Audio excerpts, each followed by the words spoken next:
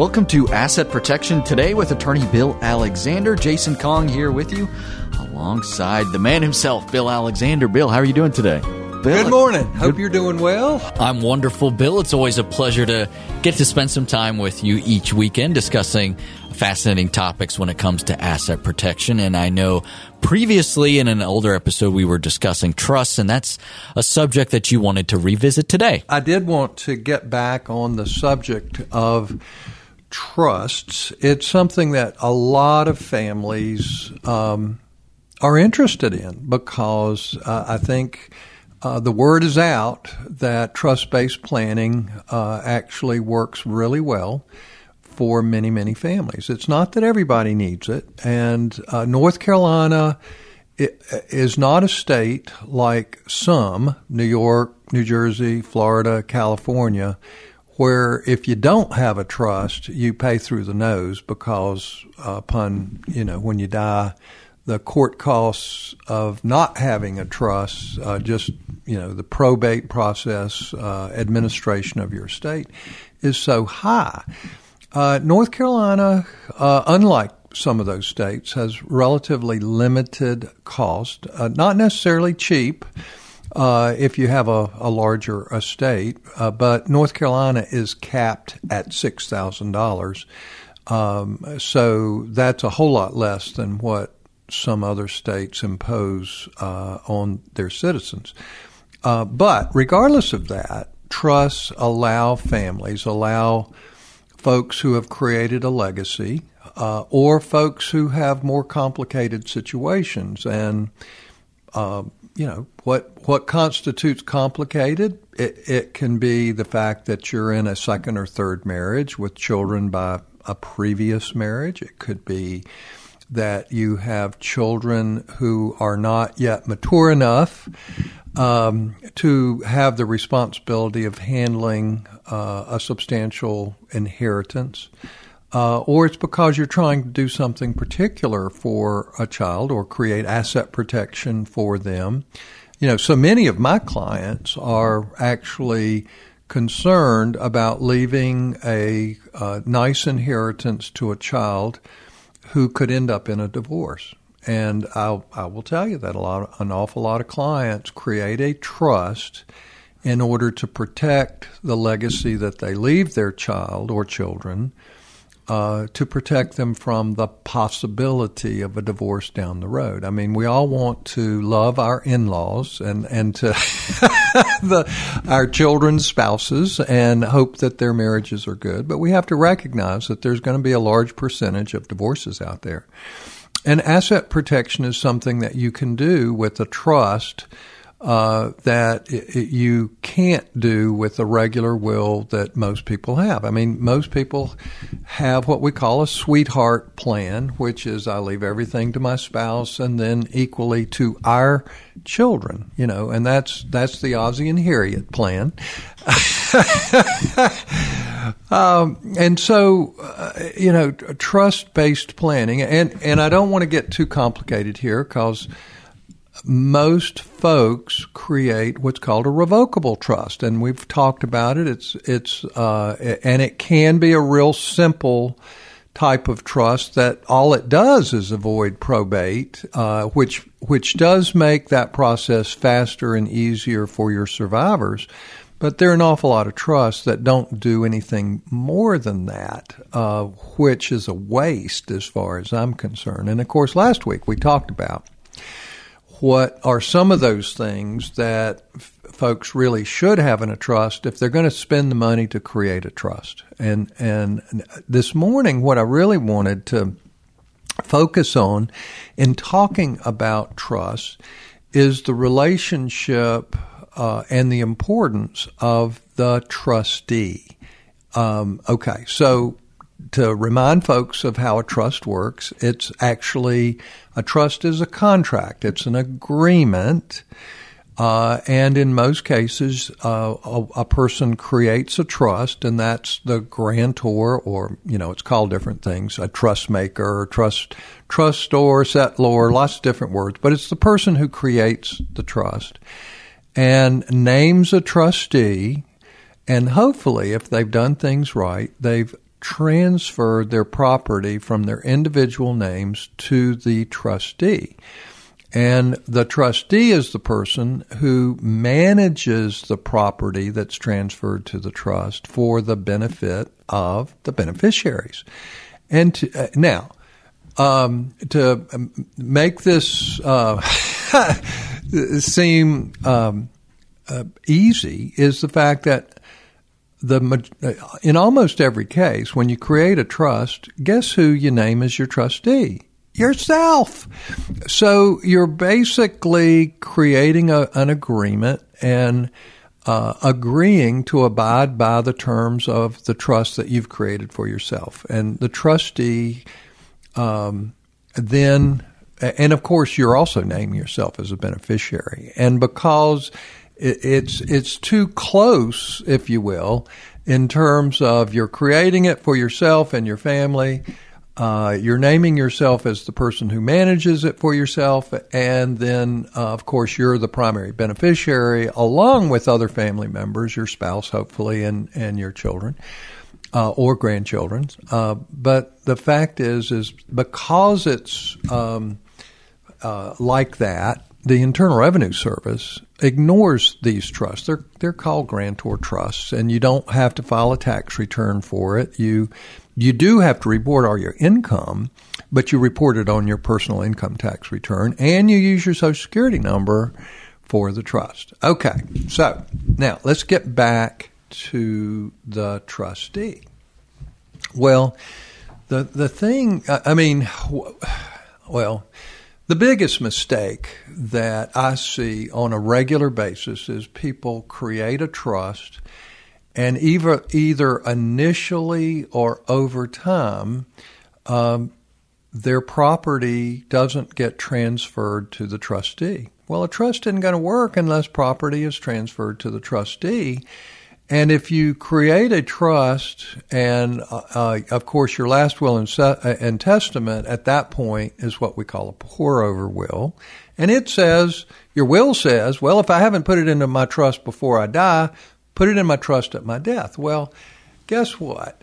In that case, your trust hadn't done much to help you, because all your property has to go through probate and go through court administration and all the costs that you were trying to avoid in order to get it into the trust. And then you have to do a trust administration on top of that. So in essence, you've just caused your family more pain and time and delays than if you hadn't had a trust at all. So you have to do it right.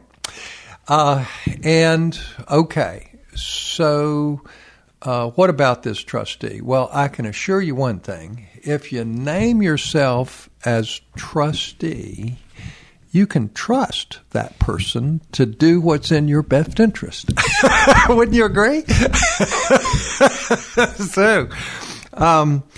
But here's the key. Not everybody creates or a trust and names themselves as trustee, or they have terms of their trust that take effect upon their death, and they name their spouse as the trustee at their death. Not always, because it might be a successive spouse instead of your first spouse. And then later on, oftentimes, you name your children as trustee of the trusts that are created for their particular benefit after both you and your spouse are gone.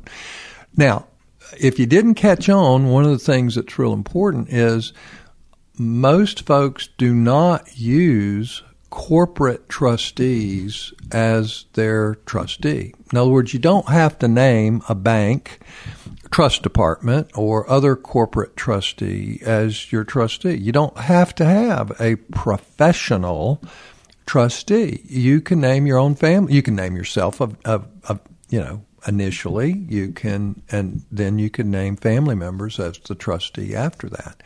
Now, for some families, particularly those who are ultra wealthy, corporate fiduciaries, corporate trustees may be the best solution for them.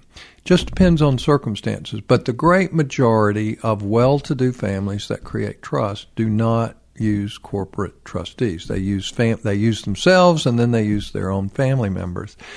But one of the things that's really important when it comes to who the trustee is that not everyone has that person in their life that they can name as a trustee of their trust after themselves that they know that they can depend on to do what is right. And here's the lesson to be learned. If you don't have a good trustee, your trust agreement isn't going to work right. And so that's one of the key elements of if you want to create a trust, make darn sure that you have a good person to name as the trustee. And yes, whether it's yourself or someone else, they do have a duty, a responsibility, an obligation to carry out the terms of the trust. But you have to put those terms in your trust so that they have a duty to carry them out. So obviously a better trust agreement is important so that there are duties that have to be carried out by the trustee in compliance with the agreement. And you'd be surprised how many trust agreements really don't have anything in there about that obligation, which is really important. So you're looking at me, so I know we have to take a break, but I want to continue on this line to talk about what makes for a good trustee. That was going to be my next question, Bill, and you've gone over some points that make it really apparent that it's important to have professional help when setting up a trust. Schedule an appointment to speak with Bill. Maybe you have a trust already set up and you want that reviewed, or maybe you want to start from scratch. Go to WGALaw.com.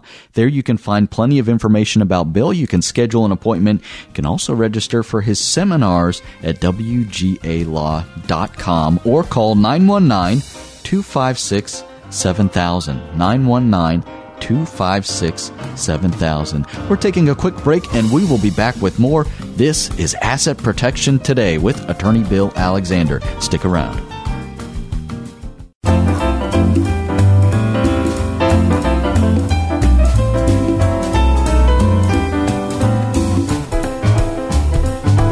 Welcome back to Asset Protection Today with Attorney Bill Alexander. I am Jason Kong, happy to be alongside Bill Alexander today. Remember, you can always find more information about Bill online at WGALaw.com. WGALaw.com. We are continuing our conversation on trusts, and Bill, we were just discussing the importance that the trustee plays, and how, you know, when we have assigned ourselves as trustee, we can trust ourselves, but what makes a good trustee outside of ourselves? Well, of course, and you have to realize that there are times that you may not be able to act as trustee for your own trust. I mean, that's what disability planning is all about, and that's something that I focus on in my trust, is to make sure that the folks that create a revocable trust for themselves create a disability plan. I mean, you have the opportunity to do it. You have the opportunity to give family trustees, if you will, instructions on how to care for you if you become disabled, and it gives them a fiduciary duty to carry those instructions out. Really important. Well, this week I was helping a wonderful family, first marriage, you know, normal marriage, if you will, long-term marriage, 2 children. They had a daughter and a son who were in their 20s. But their concern, and they were well-to-do, their concern was our children aren't old enough and mature enough, even though they were in their 20s, to give them the responsibility individually of being trustees. And so one of them asks me, well, what should we look for in a trustee? So here we are. Okay, so what did I tell them? I said, well, the most important quality of a trustee, particularly if you're choosing a family member, is absolute honesty.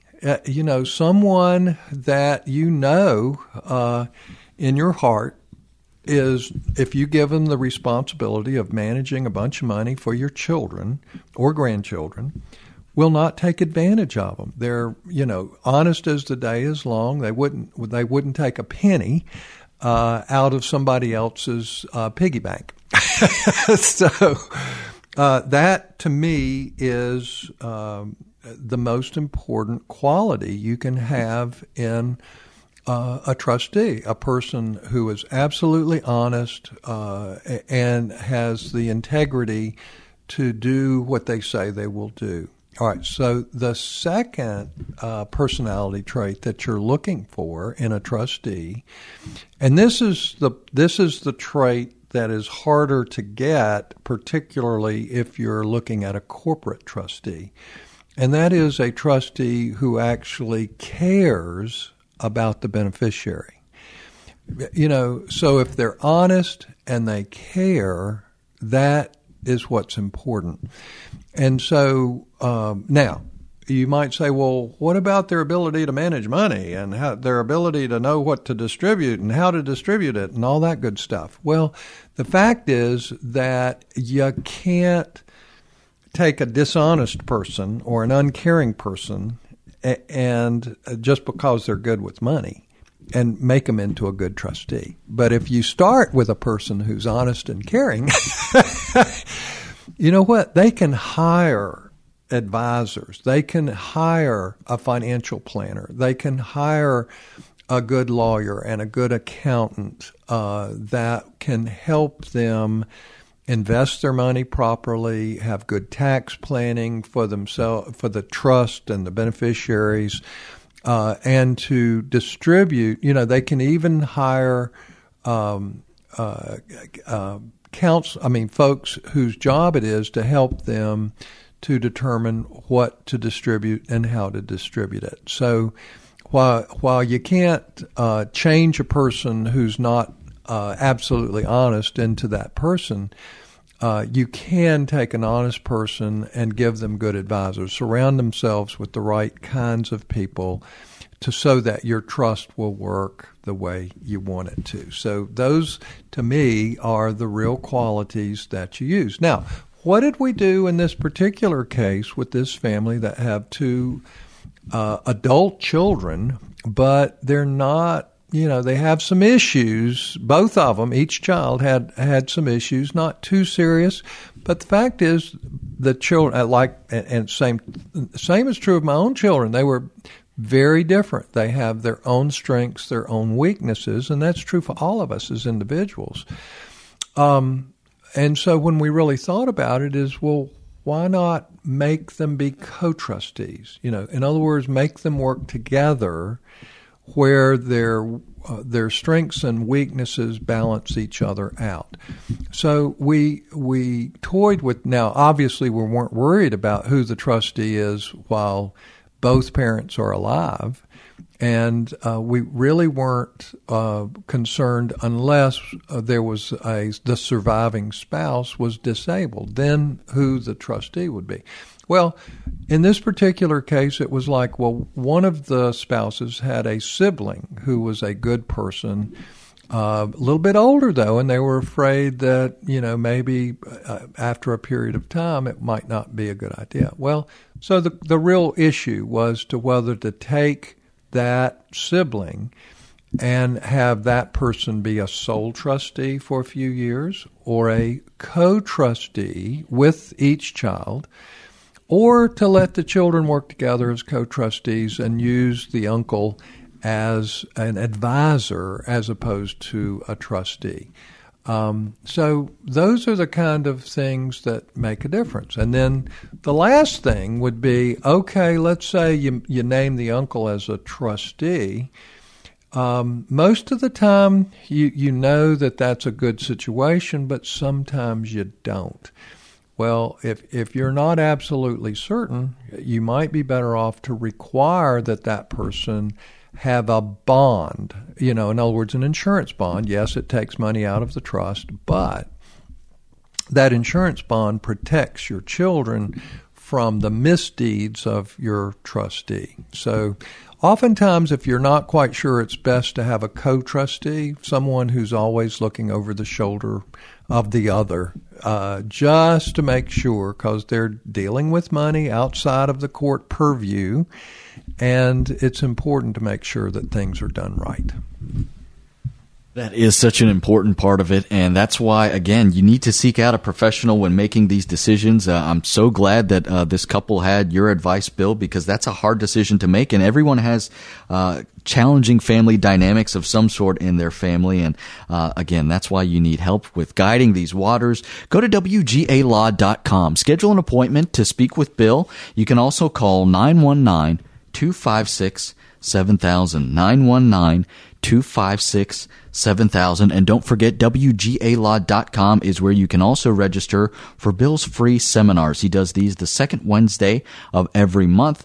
They cover the topics of long-term care assistance, Medicaid, VA benefits, and also his other seminar dealing with asset protection and trust planning, which we are talking about today. A quick break and back with more. You are listening to Asset Protection Today with attorney Bill Alexander. We'll be right back.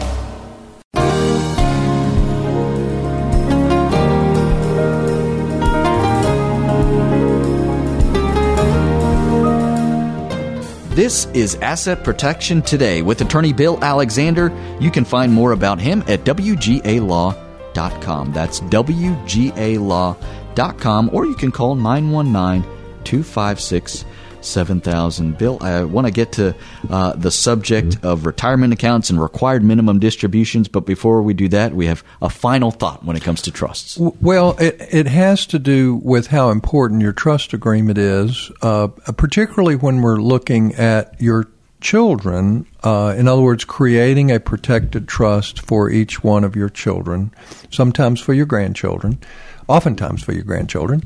But the fact is, think back as parents, and do our children always do what we want them to do? Do our children think like we do? Well, I don't think, I know folks are out there laughing just like you are, Jason, because the bottom line is that is something that we know is an issue. and so this is why it can be really important to have a better trust agreement, one that lays out what your intentions are. And then when we create a trust for our children, the trust needs to say specifically, this is what I want done. This is what I want for you, without tying their hands. Without putting them in handcuffs. You don't want that either. But you do want to have your trust to guide them in the direction that you really want them to go. And so that trust agreement's important because, okay, you've named your child as the trustee. So we've gotten past that immature stage. The uncle's no longer involved. The child is mature enough to take control of their trust and hire and fire their trustees. So the issue is, if your trust agreement spells out your hopes and dreams for your child and what you really want that trust to do for them and how you want the trust managed, your trustee has the fiduciary obligation to carry out those wishes. So what I'm getting at is, without handcuffing your children, you can actually put terms into your trust that helps them keep their trust more as you have intended it. Now, it's not going to be perfect. There's no such thing as perfection in life. But it will be closer to what you wanted it to be if your trust agreement spells those things out. Excellent. Well, Bill, let's switch topics now and get to retirement accounts. I know required minimum distributions have been on people's minds as things are maybe a little bit different now with the coronavirus. So let's talk about that. Well, there's a lot of confusion as it relates to required minimum distributions. And, of course, for anyone with a retirement account, and there's some basics that folks need to know, because the fact is that everybody should have retirement accounts at this point. It's not like Social Security is going to be enough to support you in your retirement. So saving is very important. And for most folks, the easiest way to save while they're working is through retirement accounts. Well, the old rule and the continuing rule for some folks is that you have to take required minimum distributions each year when you reach 70 and a half. The year you turn 70 and a half, and of course, the year you turn 70 and a half is not necessarily the year you turn 70. So it's 70 and a half. And that rule has changed, so there's a lot of confusion. Now, the good news is that because of the CARES Act, this year is a year that no one has to take a required minimum distribution. It's all income free this year. You don't have to take one, even if you would have otherwise had to take one. Okay. But, like I said, there's a lot of confusion, and I want to clear it up to some degree. Okay, so now, the new rule is that you're not required to take minimum required distributions until you turn the age of 72. So they're giving you an extra year and a half. But that does not apply to everyone. And that's where there's a lot of confusion. Now, you got to remember, this year doesn't count because you don't have to take it this year, although you might want to, or you should. But what's the rule? If you turned age 70, not 70 and a half, age 70, before July 1, 2019, then you are required to take a minimum required distribution beginning in the year that you turn 70 and a half. Do you get that? So if you're 70 before July 1, 2019, the required minimum distribution rule is not age 72. It's still 70 and a half. Okay?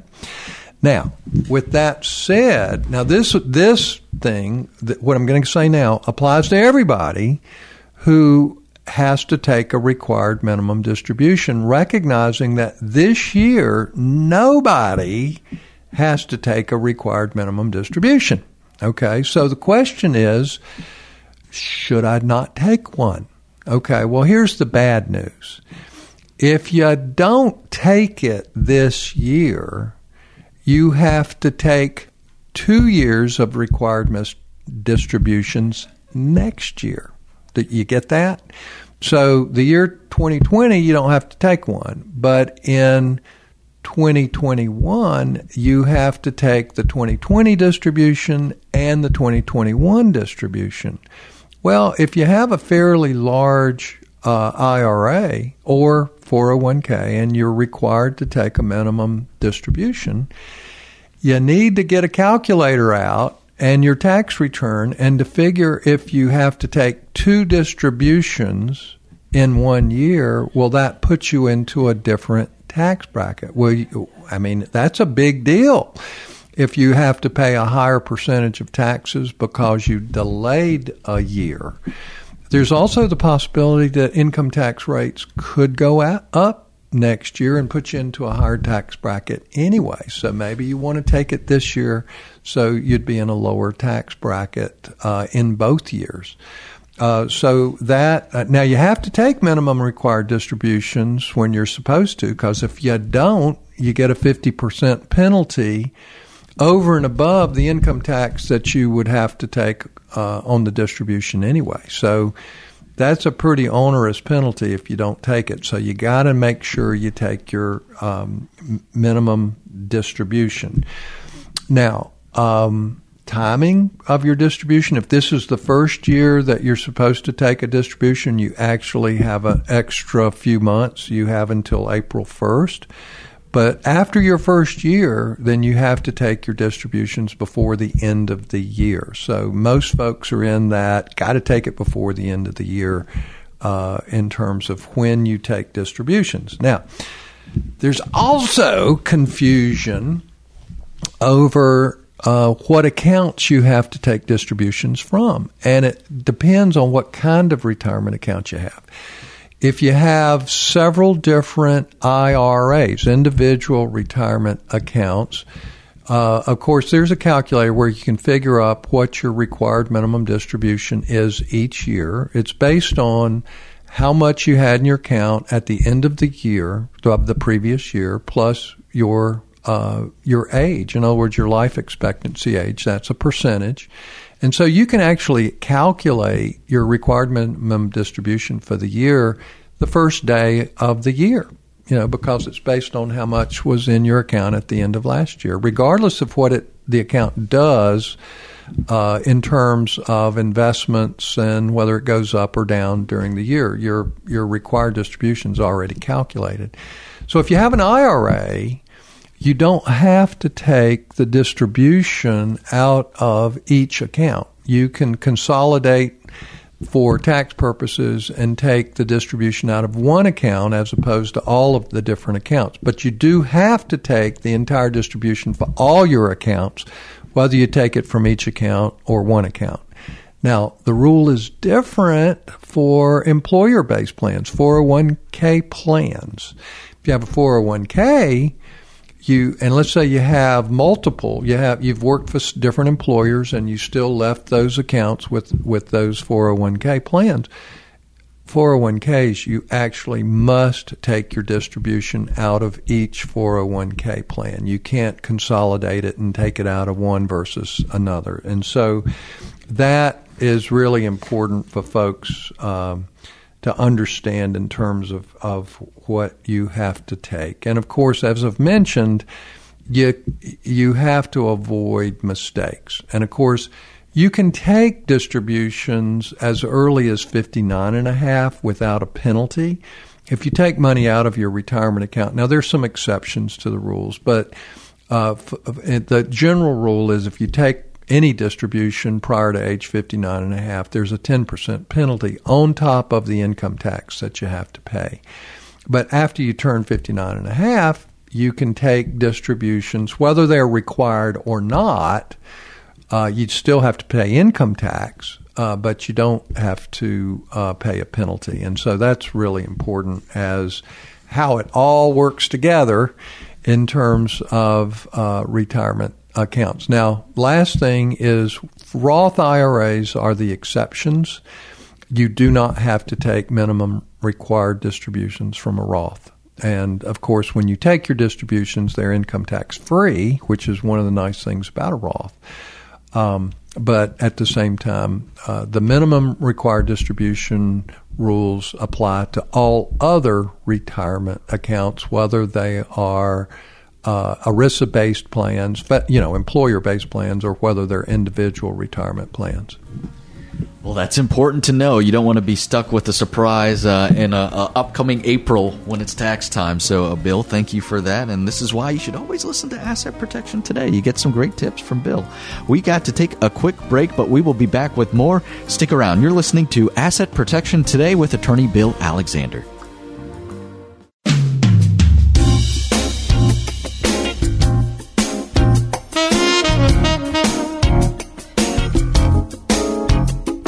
You are listening to Asset Protection Today with attorney Bill Alexander. I am Jason Kong. Thank you so much for joining us. We are having a discussion. We've talked about a lot of things today. We've talked about trusts. We've talked about retirement accounts and required minimum distributions. And Bill, we're going to switch topics again. And it seems like every week we see something come across the news wire that mortgage rates have reached an all-time low this week. And with that, so many people hear about refinancing. And I know you wanted to address some incentives and mistakes when it comes to refinancing. Well, the housing market is still relatively strong for those folks who have a job, or they're well-to-do or the like. But mortgage rates for home buyers is as low as I've ever seen them. I can't remember a time when mortgage rates were lower than they are right now. There have been a couple other times when they've been similarly low, But right now, the mortgage rates are absolutely terrific. So as a result, there are a lot of folks who still have a debt to pay, and they're thinking in terms of, I want to refinance our mortgage, or I'm thinking about it. And so there are some factors that I want to throw out there. Now, hopefully all my good clients out there have their mortgages paid off and they're not worried about that anymore. That's behind them, because one of the things I do recommend to folks is to try to have their mortgage paid off by the time they retire. But that's not true for everybody. There are folks out there for circumstances beyond their control, or because they've had advisors who've told them, oh, no, don't do that. Just invest in the market and, just keep on paying your mortgage as opposed to paying it off. And so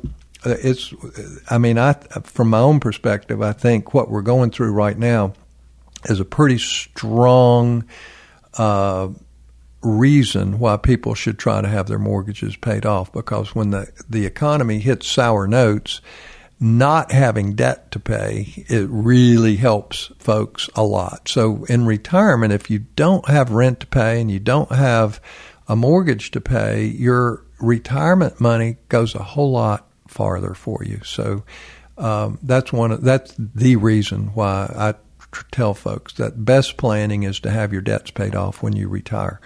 But, okay, so let's say you're younger or you're just out of luck and you have a mortgage and you're going to pay a mortgage the rest of your life. Well, should you refinance? Well, if you can get 1% less, then the answer is maybe. It really, like a lot of legal answers, it depends on your personal circumstances as to whether it makes sense to refinance. But if you're thinking about refinancing, then the first thing I would do is comparison shop. You have to understand that there's a lot of variables when it comes to refinancing, and it's not as simple as just what's the interest rate that you're offering. But a couple things you should look at would be, what's the interest rate if we refinance on a 30-year mortgage? What's the interest rate if we do a 20-year or 15-year mortgage? Because typically you will get a lower rate, and it may make a difference to you if you take a 15-year mortgage, or if your incentive is we want to have our mortgage paid off by the time we retire. So we want a shorter-term mortgage this time because we can afford it. And, of course, if you can lower your interest rate by 1% over 15 to 30 years, that's going to save you $50,000 or more in interest payments for most people. So, yeah, there's a lot of incentive there. But the first key is to shop around. You see these advertisements for Rocket Mortgage and all that good stuff. Well, you need to look at those mortgage companies, but you also need to look at a lot of others. I know they used to publish it in the newspaper each week as to what the mortgage rates were.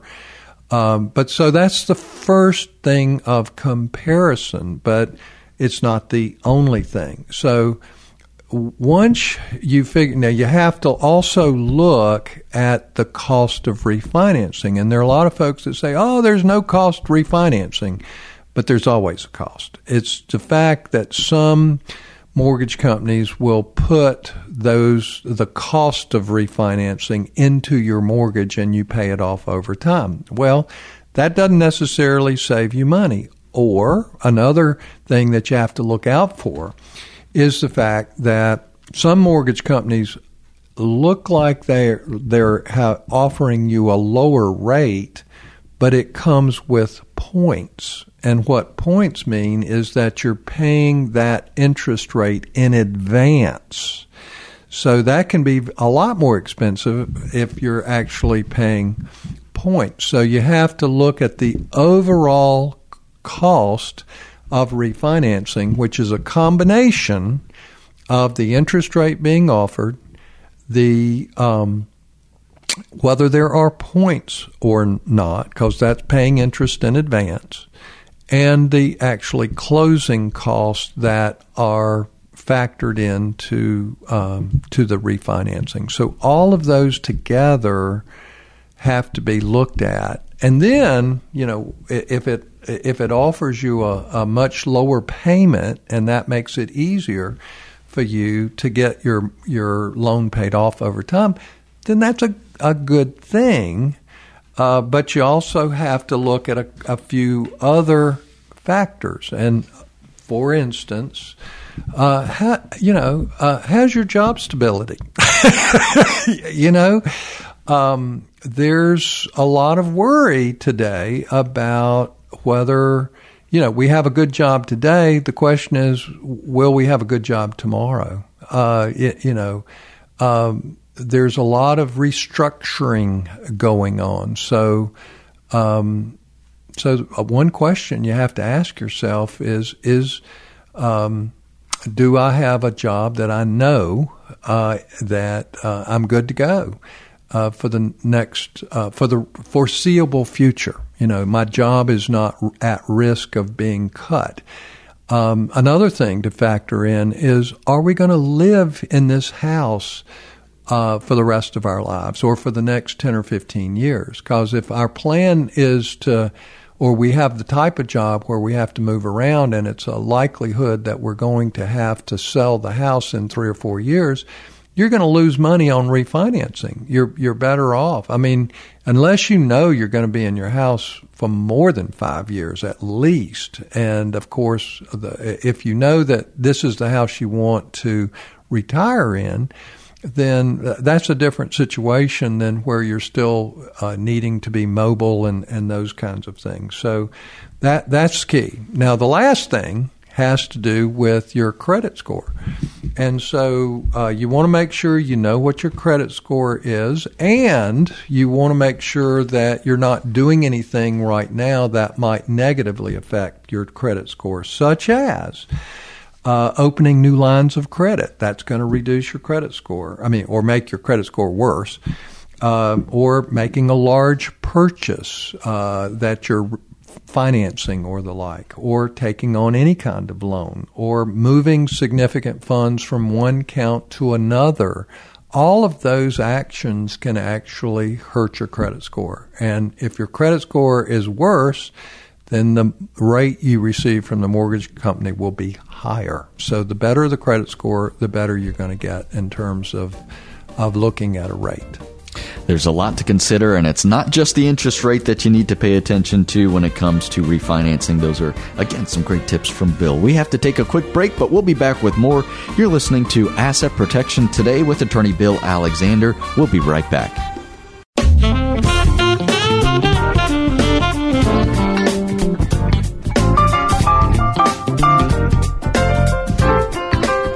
This is Asset Protection Today with attorney Bill Alexander. Remember, you can always find more about Bill online at WGAlaw.com. WGAlaw.com. There you can view all the services that Bill provides. You can schedule an appointment to speak with Bill, and you can also register for the seminars. Go to WGAlaw.com and just click on the seminar button. It's free to register, free to attend. These are in the form of webinars currently discussing the subjects of long-term care assistance when it comes to Medicaid and VA benefits, and as well as asset protection and trust planning, which was a lot of what we discussed today. We are out of time for today, but we hope you will join us again next weekend. This is Asset Protection Today with attorney Bill Alexander. Have a wonderful weekend.